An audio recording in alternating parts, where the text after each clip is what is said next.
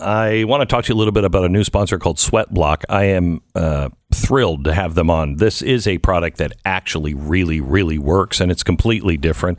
I mean, they have the deodorant and the antiperspirant that you just would, roll on your arms, but they have Sweat Block wipes. For people who really sweat. You use them once a week. I just gave them to my daughter because she's in a production, a theater production.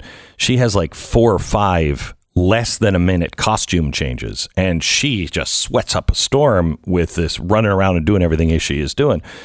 Gave her Sweat Block, and she's using that now, which is a tremendous, tremendous help. You don't have to have the sweat tacos under your arms to try it, but if you do suffer from that, I mean, this is really it. Try their deodorant stick, best I've ever tried. Get it all today, 20% off at sweatblock.com. Sweatblock.com, probably the most accurate name for a product I have ever seen. Sweatblock.com, promo code Beck. You can also pick it up at Amazon.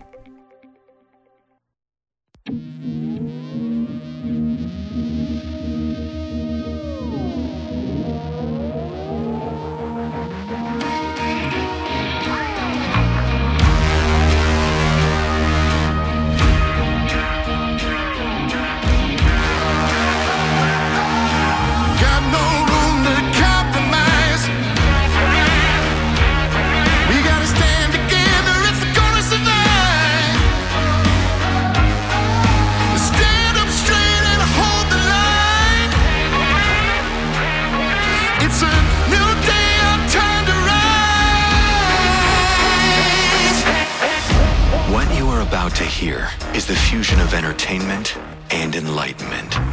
This is the Glenn Beck Program. Hello, America.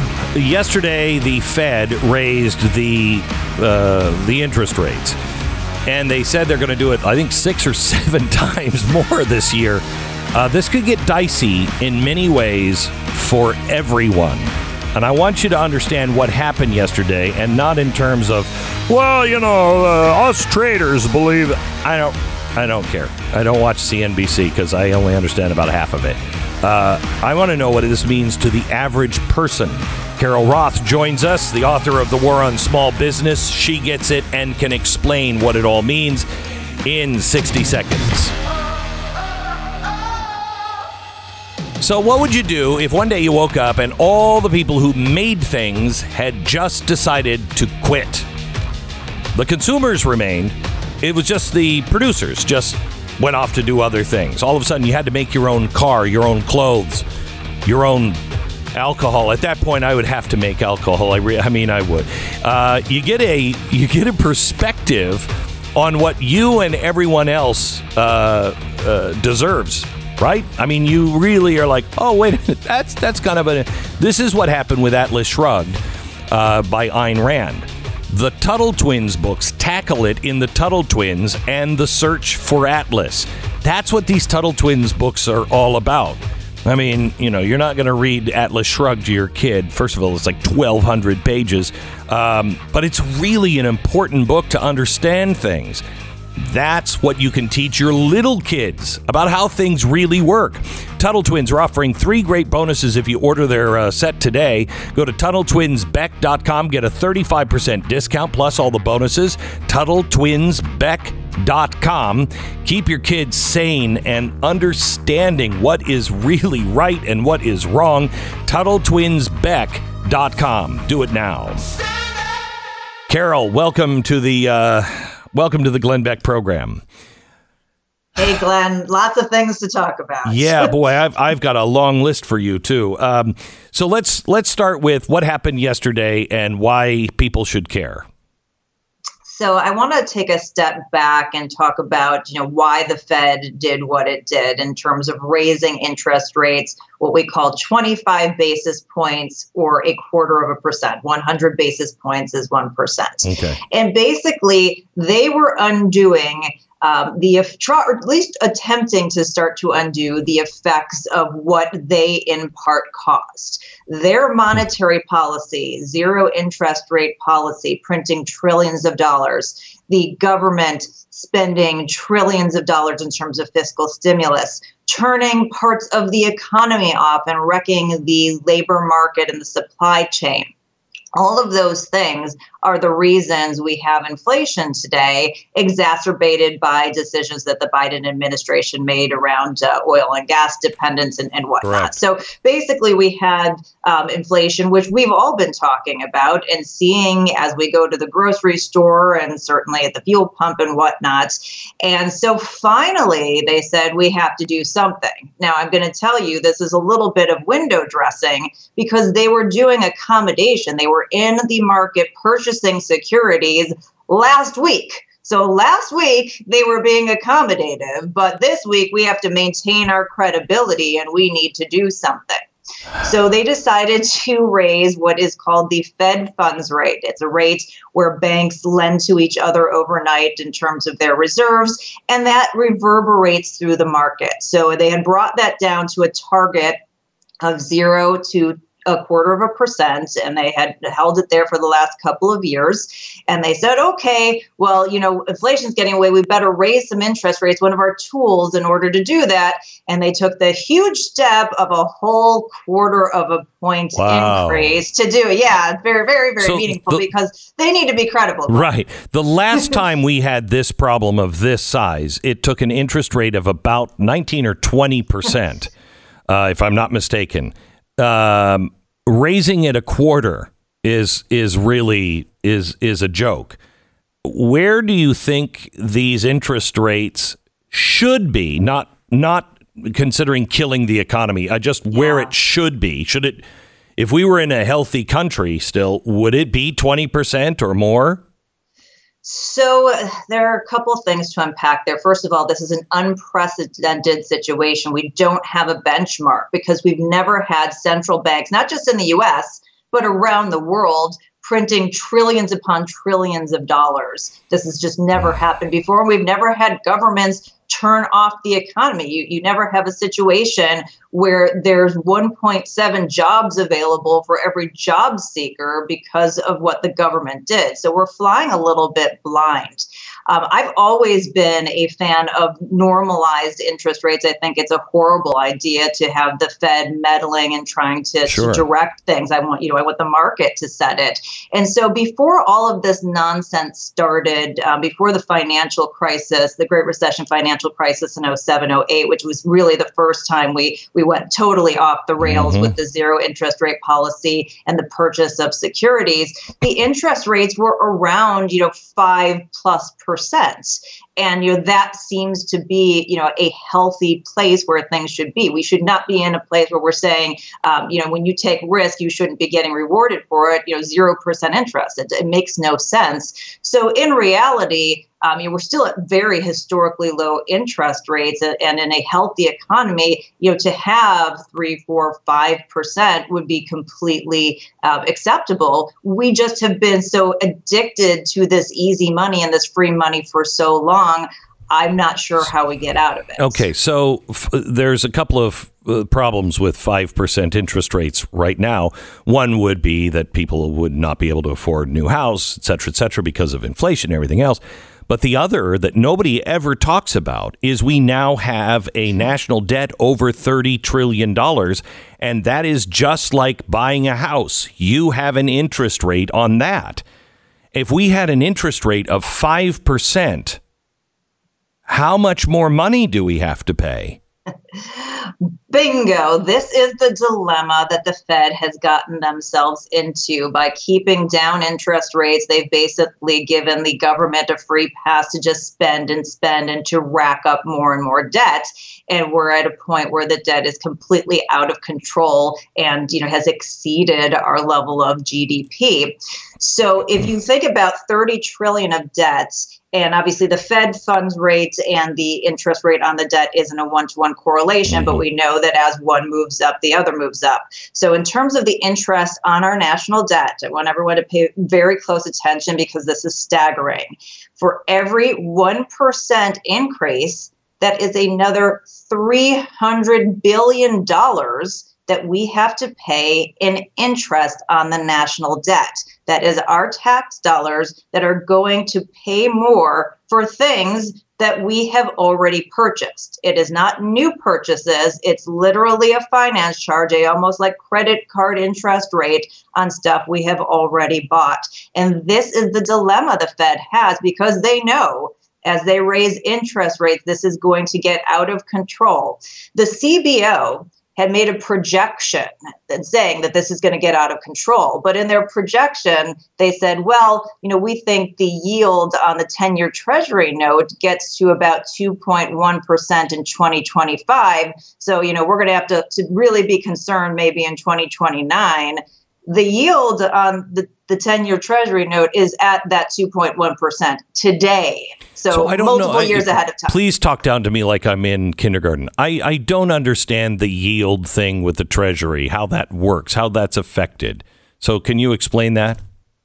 Yeah, so basically, it's how much the government has to pay on debt. So it's what the market demands, and obviously, if there is a lot of demand for Treasury securities, right, the prices of that go up. Then the yield or the interest that you demand is lower because there's a lot of demand. You have to pay a lot for your debt. But we had been at very, very, very low. Even very because low. The Fed was buying up. There was no demand for our right. treasuries, which is our loan. So let me put it in context. What we are paying currently on our national debt in terms of a combined interest rate is somewhere in the neighborhood. I've seen projections of 1.4% to 1.6%. So they've been able to finance that at a very low rate, but that number is starting to creep up. And with the Fed increasing interest rates, it will further creep up. And every 1% is $300 billion. So if we have an interest rate of 5 or 6%, we're talking like between $2 and $3 trillion more. Yeah, the entire budget. Exactly. It's just completely untenable at that point in time. Okay. So I would imagine other things happen in the interim. But, this is why when we talk about things like MMT, modern monetary theory, or what I call it magic money tree, that says, you can just print into infinity because we can just print more. Well, we are now living through that real-time experiment. As we've all said, no, you can't. It causes inflation. It has real costs for the average American, and it decreases the value of every dollar that you hold. All right. So the best thing you can do is get out of credit cards. You should cut those up if you can, and pay them off if you can. Get a refi right now because you're probably paying about 16% for your credit cards, correct? Yeah, I mean, and it could be going up, and anything that has that adjustable interest rate associated with. Some people may have something called an ARM, an adjustable rate mortgage, where it's, it adjusts over time. Maybe it's fixed for a certain number of years, but then it starts to float. Anything that is adjustable rate debt is going to increase in price. And if you need financing, let's say you have a business and you haven't taken advantage of low rates yet, you're going to want to lock that in on a fixed basis now because it's not going to get cheaper anytime soon. Now, the other problem, the problem with raising interest rates is, let's say you have a business and you need a loan. If the interest rates start to go up, that kills that business. They can't afford that loan, just like we can't afford our national debt. Or you want to buy a house. Yesterday, the new mortgages fell immediately, or just on the whisper that it was coming. We are seeing a slowdown in mortgages, which means that people are going to buy fewer houses. The scary thing about this is you don't know where that switch is. You just kind of have to guess, and it might shut everything down.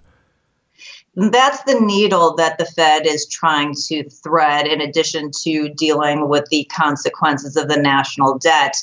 What happens is as they raise interest rates, their intention is to slow down the economy. I mean, that's basically what it is. They want to slow down consumer demand. But the question is, how do you do that without creating a recession or without creating reverberations for the economics of the average American? Can I be really, really cynical? I mean, in fact, let me go beyond cynical. Let me go into, I'm a thriller writer, okay? And I'm writing a thriller. And for some reason, this country needs to slow down the economy, but they can't slow down the economy because then businesses will fail. But they don't really care about the average person. You know what I mean? That's going to fail. That's fine. We'll print more money. We'll put them on welfare or tell them to stay home or whatever. Wouldn't one way to slow the economy for the consumer, but not slow the economy for the big corporations, would a war do that? I think that would completely change the tenor of the economy. But I think that raising the interest rates does that because kind of like we saw over the last couple of years, if you are a big corporation, you've taken advantage of that debt. You have that war chest. You have that strong balance sheet. So in terms of the transfer of wealth, that is one way to do that. But the war, that would completely change the tenor of who benefits. And certainly it would be the bigger guys versus the smaller guys, but it would probably be folks in defense rather than the financial services industry, for example. Okay, Carol, hang on. I've got some more questions and like you to explain a couple of other things coming up in just a second. Give me 60 seconds. We're back with Carol Roth. The name of her book is The War on Small Business, a must read. There are some things in life that you just can't prepare or protect against. Having your identity stolen by cyber criminals does not have to be one of them. Your information is all over the place online every day. There's no shortage of people out there looking for your money, looking for your stuff. So how do you protect it? Well, nobody can follow everything. Nobody can protect against everything. Or catch everything. But the best group out there, I think, I think they're the first in this line. I think they invented, identity theft protection, and they've been doing it for decades, is LifeLock. LifeLock. Right now, if you join, you can save up to 25% off your first year with the promo code Beck. Call 800-LifeLock, 800-LifeLock, or lifelock.com. If you use the promo code Beck, you'll save 25%. So do it now. Promo code Beck, lifelock.com. 10 seconds, station ID.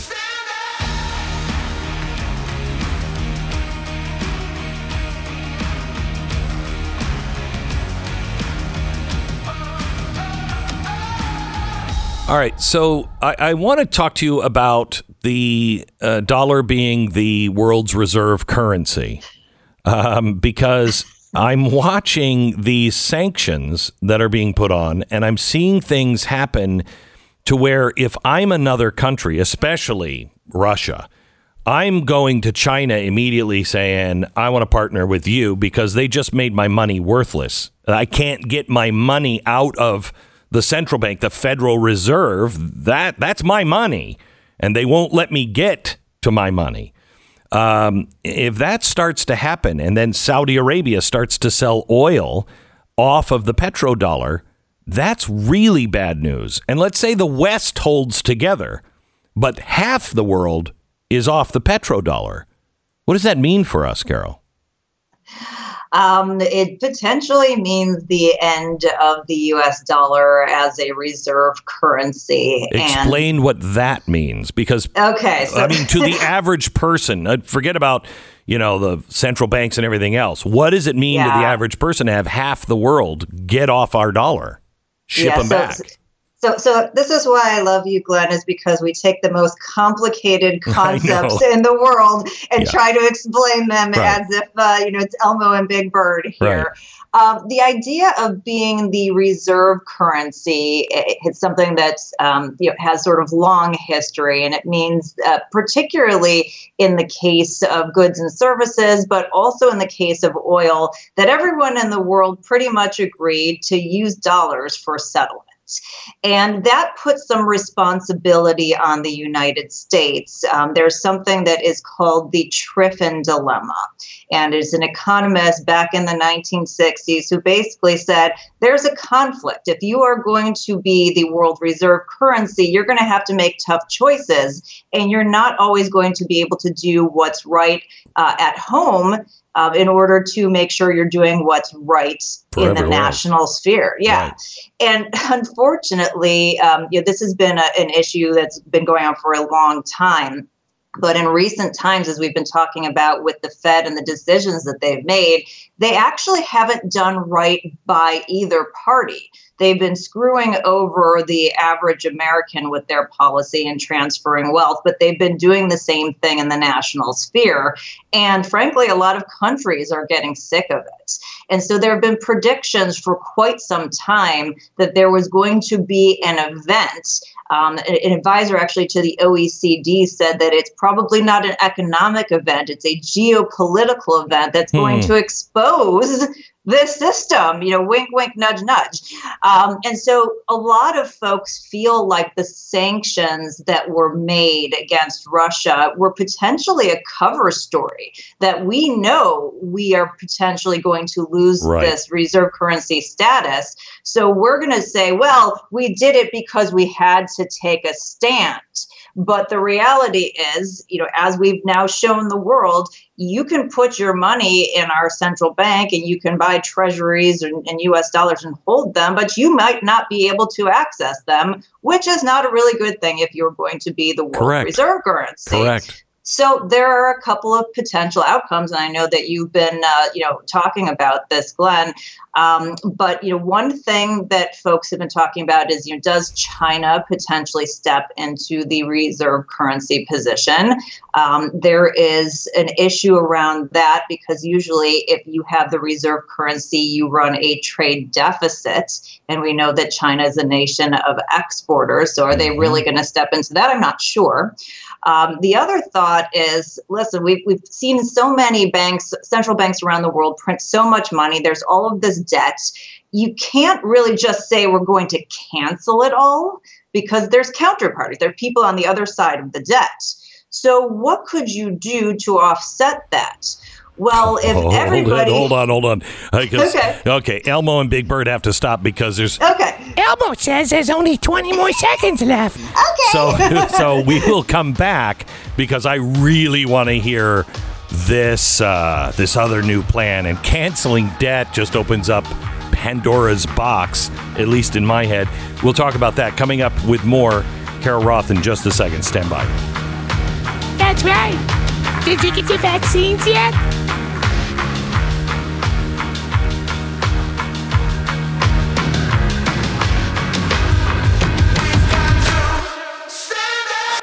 The Glenn Beck Program. American Financing, NMLS 182334, www.nmlsconsumeraccess.org. Okay, if you're listening to today's show, if you missed a minute of today's show, you need to get the podcast.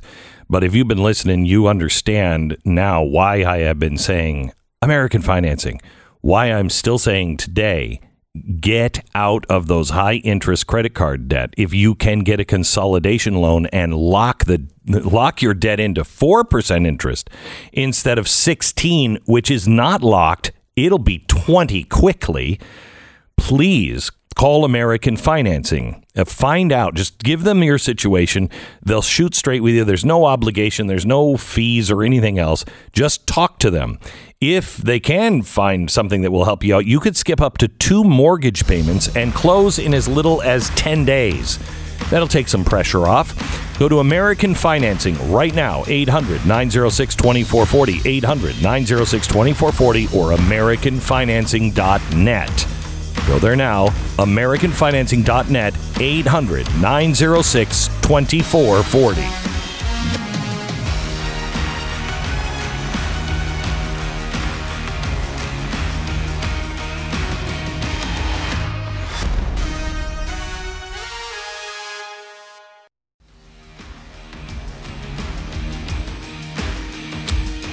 We're with Carol Roth.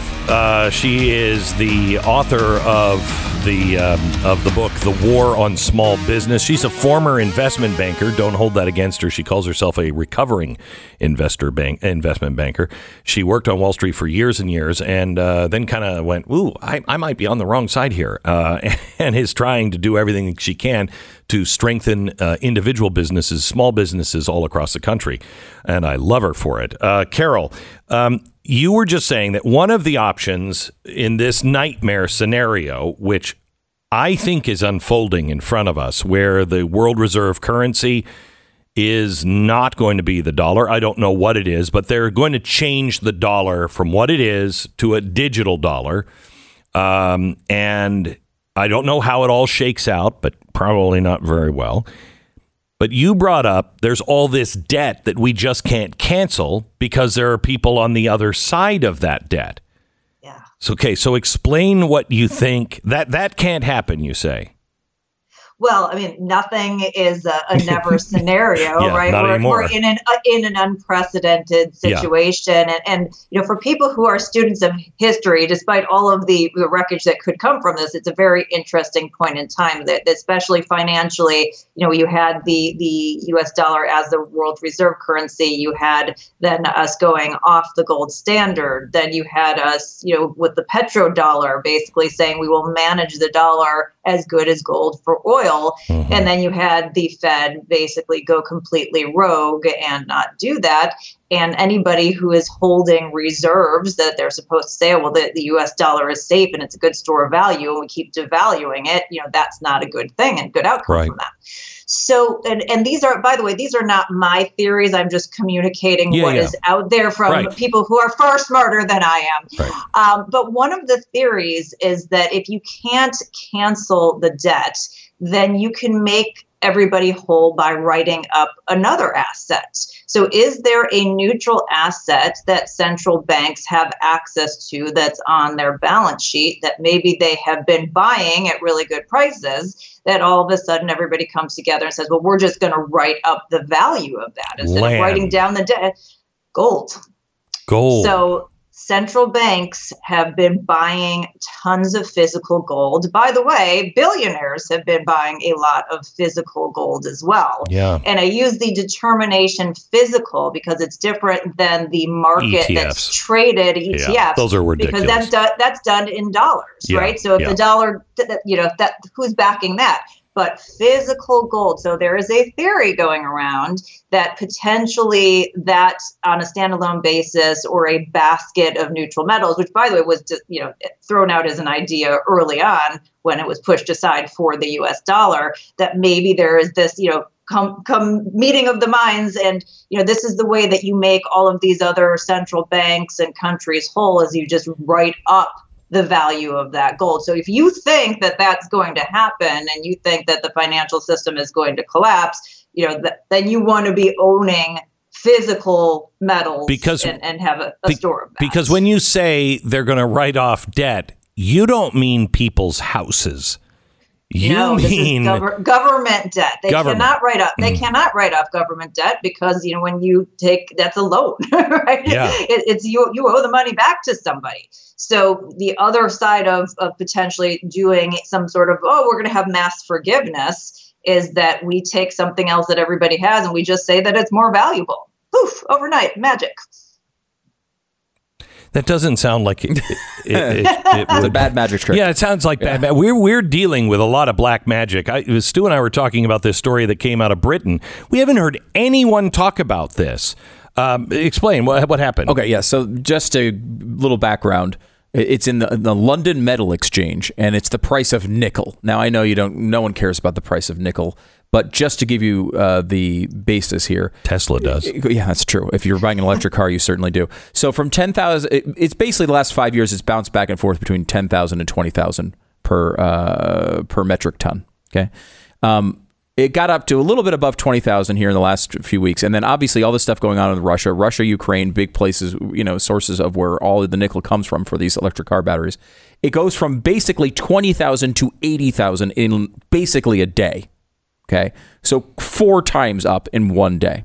So let me read this. This is from the Wall Street Journal. Listen to this. Have you read this, Carol?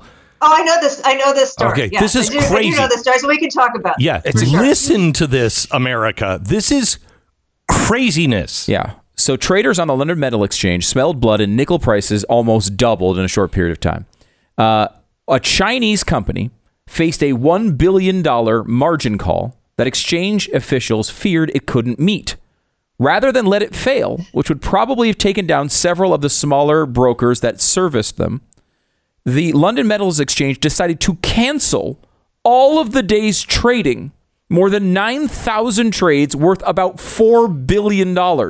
It canceled the trades, not because of a fat finger error, which exchanges often cancel, not because of a rogue algorithm, as regulators claimed in the 2010 flash crash in U.S. stocks, but because someone with too much leverage was going to blow up with effects on some members of the exchange. This is moral hazard taken to extreme. It has always been true that if you face a $100 margin call, it's your problem, while if you have a $1 billion margin call, it's the broker's problem, and the authorities might save them. What is almost unprecedented here is that the exchange authorities decided to save them with money taken from other traders who otherwise would be sitting on fat profits. I mean, you won. You picked it the right direction. You've got these huge profits, and they cancel your trade to save someone else. Incredible. And it's China. I mean, there is no such thing as a free market with this.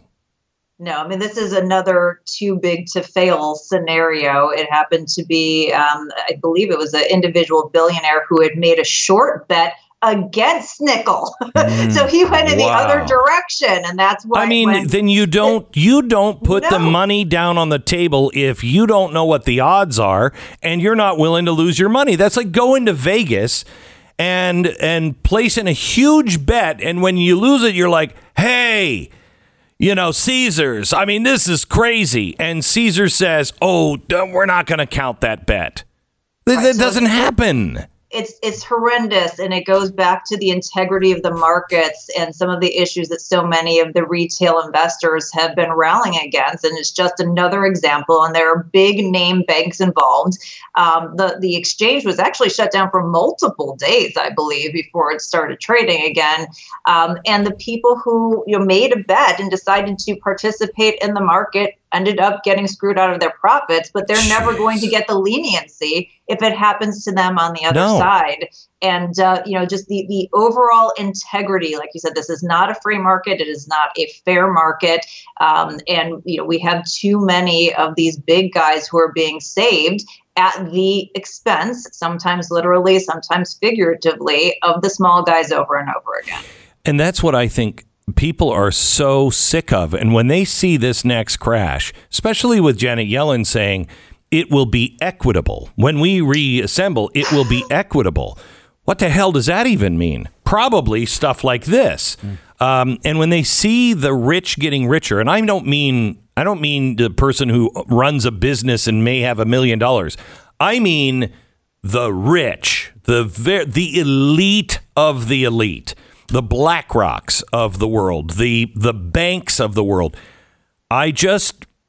When their debt is being bailed out and real Americans are paying huge money for their food and their gas, and then their home is taken, there's trouble. That's real trouble. Yeah, and unfortunately, that is the scenario. I mean, there's one thing to become wealthy because you earned it in a fair playing field. That's something that we want to celebrate. But we do not want to celebrate when the playing field is tilted, when somebody's got their thumb on the scale, when we have this transfer of wealth from Main Street to Wall Street, which has been going on for, in a very large part for a decade and a half, but has been accelerated over the last year and a half. And, if we talk about all of this coming to fruition and us losing reserve currency status, it's going to mean a slower economy for us because we are not in a position, we don't have the strong manufacturing base or competitive pricing to be able to export. So all of these people are like, oh, it's great, we'll reshore the jobs. I don't think they're thinking in context of our existing economic structure. It's going to be, unfortunately, very painful. But just to have a moment of hope here, Glenn, because this is really doom and gloom, is you have to remember in any time of pain, there is always opportunities. And so it is, incumbent upon you to find where those opportunities are. So what are the things? Average person is saying, what is that opportunity? Yeah, it's finding the things that have inelastic demand, meaning that people will pay prices even when they're continuing to increase, and making investments in those kinds of things, or retooling your business to be servicing those markets. It's those kinds of shifts where you have to look for those hidden opportunities in what could be a completely new economic scenario for us going forward. I think what you just said translates to what I just told my kids. You get into the job market, you have to be the most effective, efficient, and hardworking employee. Even if you're not at the top of the food chain, you have to be the one that the boss says, oh, he can't, because he'll do everything. I mean, he's a little bit, he works like crazy. You have to be that person, right? Absolutely. Invest in yourself and make yourself indispensable to somebody else, whether it's a customer or to somebody that you're working for. It's a huge competitive differentiation that's only going to get more important. I would love to have you on maybe early next week. I just had one of my producers put some stats together on inflation and what that actually means to people. I mean, when Biden got in, average hamburger was $4.40. Today, that average burger is $6.01. And if we look at what they say things are going to be, with the, what are they saying, 7.9% inflation, that number is going to be $7 for a burger by the time the next election. But I don't think those stats are right. I think if you want to compare apples to apples, look at how we measured it back in the 1970s and 80s when we hit it before. That would mean that hamburger would go from $4.40 to almost $8 by the time we hit a presidential election. I just want to talk to you about inflation and how to beat that. Plenty to talk about. Would love to. Thank you very much, Carol. Appreciate it. Carol Roth. The name of the book is War on Small Business. Make sure you pick it up. All right. Do I need to say much about Goldline here? Really? Did you hear what she just said? And I know there's a lot of people that, I don't know what's going to happen. I don't think anybody knows. I think you heard that. This is unprecedented. There's no model for this. But when the world goes insane, world usually goes back to gold. So please find out now if this is right before gold takes off even more. China is buying tons of gold. Russia has been buying tons of gold. They know what's coming. Why would billionaires are buying gold? What do they know that you don't know? Find out. This week only, with every graded $5 gold Indian purchased, you're going to receive one of the unique silver Mind Your Business bars at no cost. Call Goldline at 866-GOLDLINE to find out what kind of gold I buy, why I buy it that way. See if it's right for your family. It's right for mine.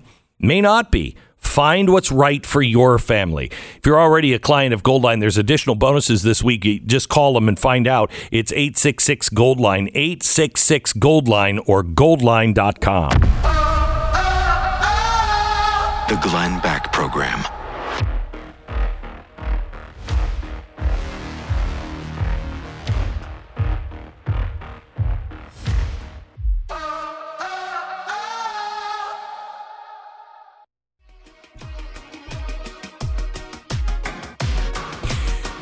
You know, when I was 20, I didn't understand how the Germans couldn't see what was going on. And then I couldn't understand why the Jews didn't leave when they kept doing it, and it got worse and worse and worse. I couldn't understand, well, it can't get any worse than this. I do now. I didn't understand why America didn't get involved, and why the world let Germany march right into the Sudetenland and take it. And then, surprise, when he took Poland. I didn't understand how important a Churchill was. We don't have a Churchill. We do have a Stalin. We do have a Hitler, but we don't have a Churchill. We do have a Neville Chamberlain. He's in Washington. And when you look at this, and this is what age does for you, gives you the wisdom to go, wait a minute. I see all the parallels. But this is so delicate that you may not want to get involved deeper than this. You know what I mean? Yeah. In years from now, it'll be very clear. It turns into World War III. It'll be very clear what the answer should have been. Right.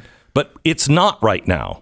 It's not. It really is harder in the moment. And it's difficult. I think, a lot of people on the right have kind of faded away from the hawkish view of these things. And I think that's probably the right, in many cases, is the right way to go. But it's hard. Like, I feel there's a lot of people just dismissing that view completely.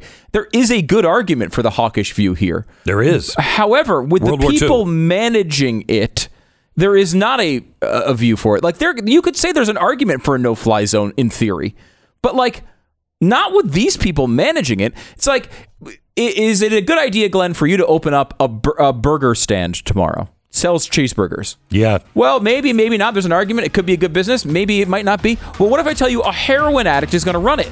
Well, then right away you're not going to order Right. open the burger stand. And that's where I feel like we are with the hawkish debate here. Like, they're sending literally Kamala Harris to deal with these issues. And look at the Pentagon.